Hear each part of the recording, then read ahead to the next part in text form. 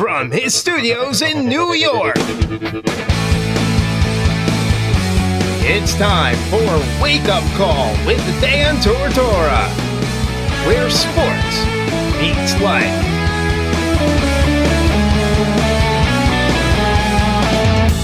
Here's your host, Dan Tortora.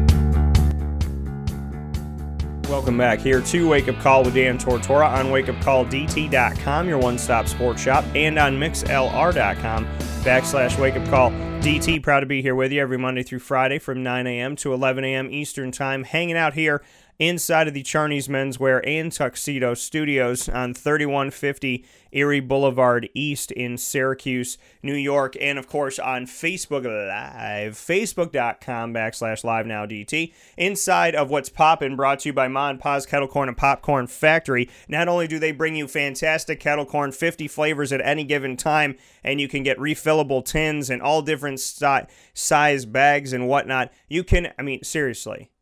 I put up a thing this week as what's better when you have Ma and Pa's Kettle Corn and Popcorn with you. When you have the Ma and Pa's Kettle Corn and Popcorn Factory kettle corn, what's the, what makes it awesome? What gets better? Driving, going to the movies because you're sneaking in. This is jacket season to sneak in popcorn to the movies. I'm not telling you to do it, but I'm not telling you not to do it. So the movies, Netflix, Hulu, dates, Disney Plus, driving, work, home, whatever, school, life in general is better with Ma and Pa's Kettle Corn. It is. Listen, I have had many a fine day in the last few days here with the Elsa kettle corn, with the blue, the original kettle corn with a little blue coloring, and then the old-fashioned caramel corn in memory of G-Mama. May she rest in peace. So make sure you get to Ma and Pa's Kettle Corn and Popcorn Factory. Let them know that Dan Tortora sent you. 201 Old 7th North Street in Liverpool, New York.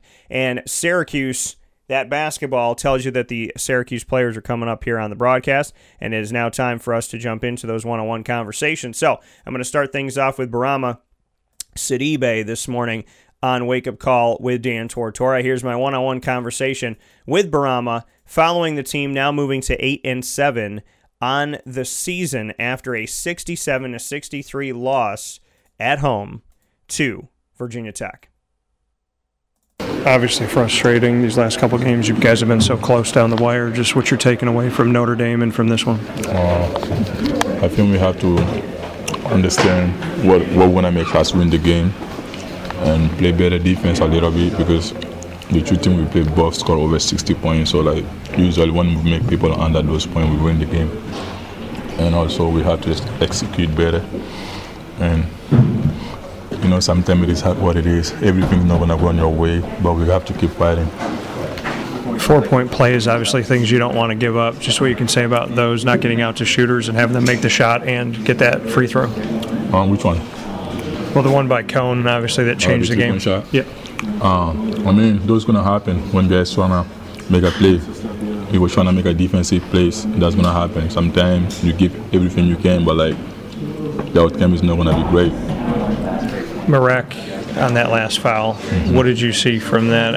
It seemingly could have been a charge. I really didn't see, because somebody was between me and between me. But I feel like it might be charged because Marek is always in the right spot. So I'll give it to him. That might be a charge. You look at this team at this point, and that you guys are 8-7, but you've been in a lot of these games and you've been fighting.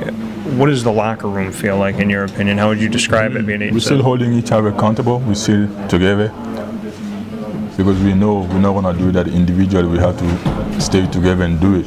It's not like somebody, you want to put your finger on somebody, this is why the reason we're losing, and something. Everybody's doing something. Everybody making a mistake. It's not one person. Everybody got to keep fighting, and we have to stay together. And still long season, we still have a lot of more games. You were leading at halftime 33-27. They outscored you 40-30 in the second half. Just what you can say, what maybe happened offensively in the second half? I don't know. I think that might be a great question for coach, but I think we need to play better defense, because they scored a lot in the second half, so that means we have to play better defense. Coach said that he puts it on him. He needs to be better. Everybody needs to be better. Do you get a feel for that the staff puts as much on them as you guys are putting on yourselves? that's always gonna happen. Coach is there. He's here for some reason. He's been here 45 years. What if he tell you something? So you mean it. So we just gotta stay together and work. There is more Saturday and trying to get one over there. So work. And finally, for me, Robert Braswell, obviously being done for the season. You've gone through injury here and had to go through that adversity. Any advice that you gave to Robert? I mean, you just gotta stay ready. You never know, things can change for you real fast. I didn't rush up, but like Elijah did, and now he's playing great. So you just gotta keep working, and next year come in and do his things. That coming once again from Bourama Sidibe. Wants the team to stay accountable, stay together, figure this out. Like you said, there's a reason why Jim Boeheim's been here as long as he has been. And so, the team has to move forward and find their footing. We mentioned Robert Braswell. He's next in my one-on-one conversations following Syracuse's loss to Virginia Tech at home. This is what Robert Braswell had to say as he was, before the game, ruled out for the rest of the season due to injury. So here's my conversation with Robert about that and so much more. Well, I just spoke with Bourama about he's gone through injury before, and he's had to, obviously wait some time to get back on. How are you handling the fact that you're done for the season? I'm already really bored. I figured I know I'm gonna get better, so I'm just looking at the bright side of it. What did it really come down to? Is it just a nagging injury that had stayed with you, or what kind of happened? Just came down to like my future. I don't want to keep having the same thing happen, so it's best if I rest now instead of later.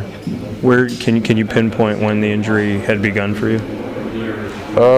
My junior year in high school, senior year. So, have you had to play maybe not 100% in your opinion since your junior year of high school? Have you felt that pain maybe off and on? Yeah, it's definitely been off and on. I wouldn't say I couldn't play 100%, but it's definitely limited me from doing certain things.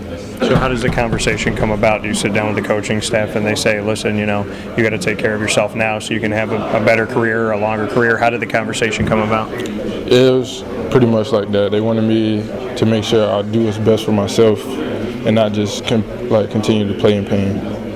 The team is 8-7. You've had 2 close games back-to-back against Notre Dame and Virginia Tech.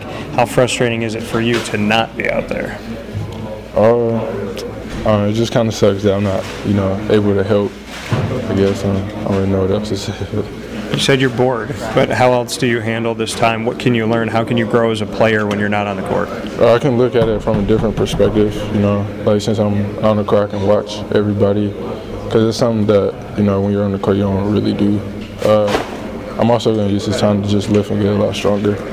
What did you see in this game, being on the sideline, watching your teammates go up against Virginia Tech? We tried to go too fast. I felt like we needed to slow down and rebound a lot more.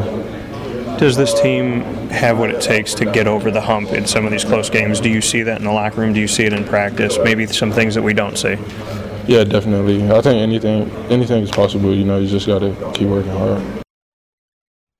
That coming from Robert Braswell. Anything is there for you. You got to keep working hard. Anything is possible. And I like how he started things off. How are you doing? I'm bored.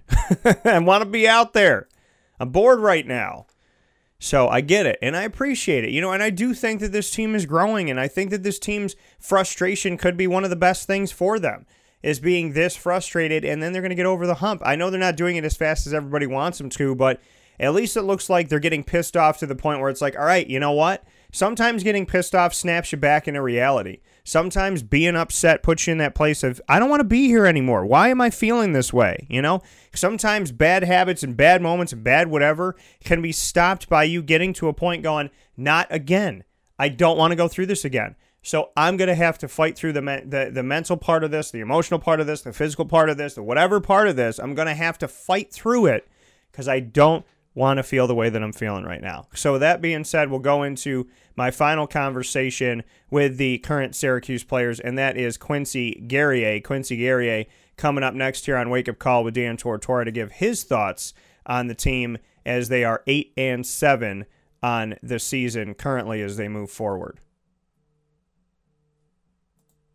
Quincy, what sparked you late in the game to make those plays that you made around the rim, especially one of the plays that you made to bump the ball over to Barama, who finished at the rim as well? I mean, Coach Bam wanted me to play like that. He wanted me to use my physicality, my speed. And that's what I need to do to stay in the game and to help my team win. The games are close. Obviously, the one against Notre Dame, 1 point. This one was right there with you. Just what you learned from these games that are within your reach. Every game this season in the conference is going to be like that. We got to fight. We got to fight 40 minutes, not just a half or 30 minutes. Because at the end, there's always something happening. They can't hit a three, so we got to stay locked in together and communicate, play well on defense. You had the lead for more than half the game. Just speak about finishing, moving forward. Mistakes. I think there's mistakes defensively. We all got to stay on the same page. That's really our problem right now.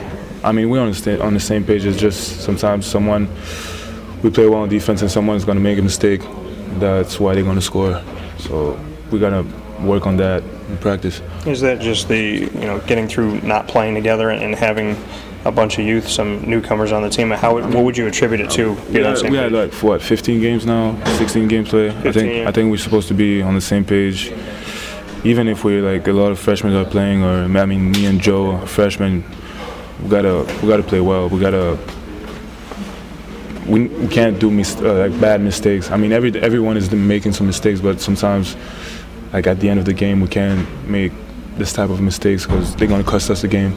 You and I spoke on leadership at the beginning of the season. Do you have a place where it's coming from right now? Yeah. Obviously, I'm trying to stay positive every time because basketball's a game of run. Sometimes they're gonna have a 10-0 run, so I'm just bringing everyone together and be like, let's go, let's just play. That's basketball. So you feel like you're creating some leadership from yourself? Yeah. Sometimes just talking to Elijah, trying to make him sometimes do the right reads, or when I'm open, I let him know. So next time he's gonna find me and finish with a dunk or whatever. But I think we gotta stay positive. Sometimes when they had a run, everyone is mad or sad or whatever, but we gotta stay together and stay positive because basketball is a game of run.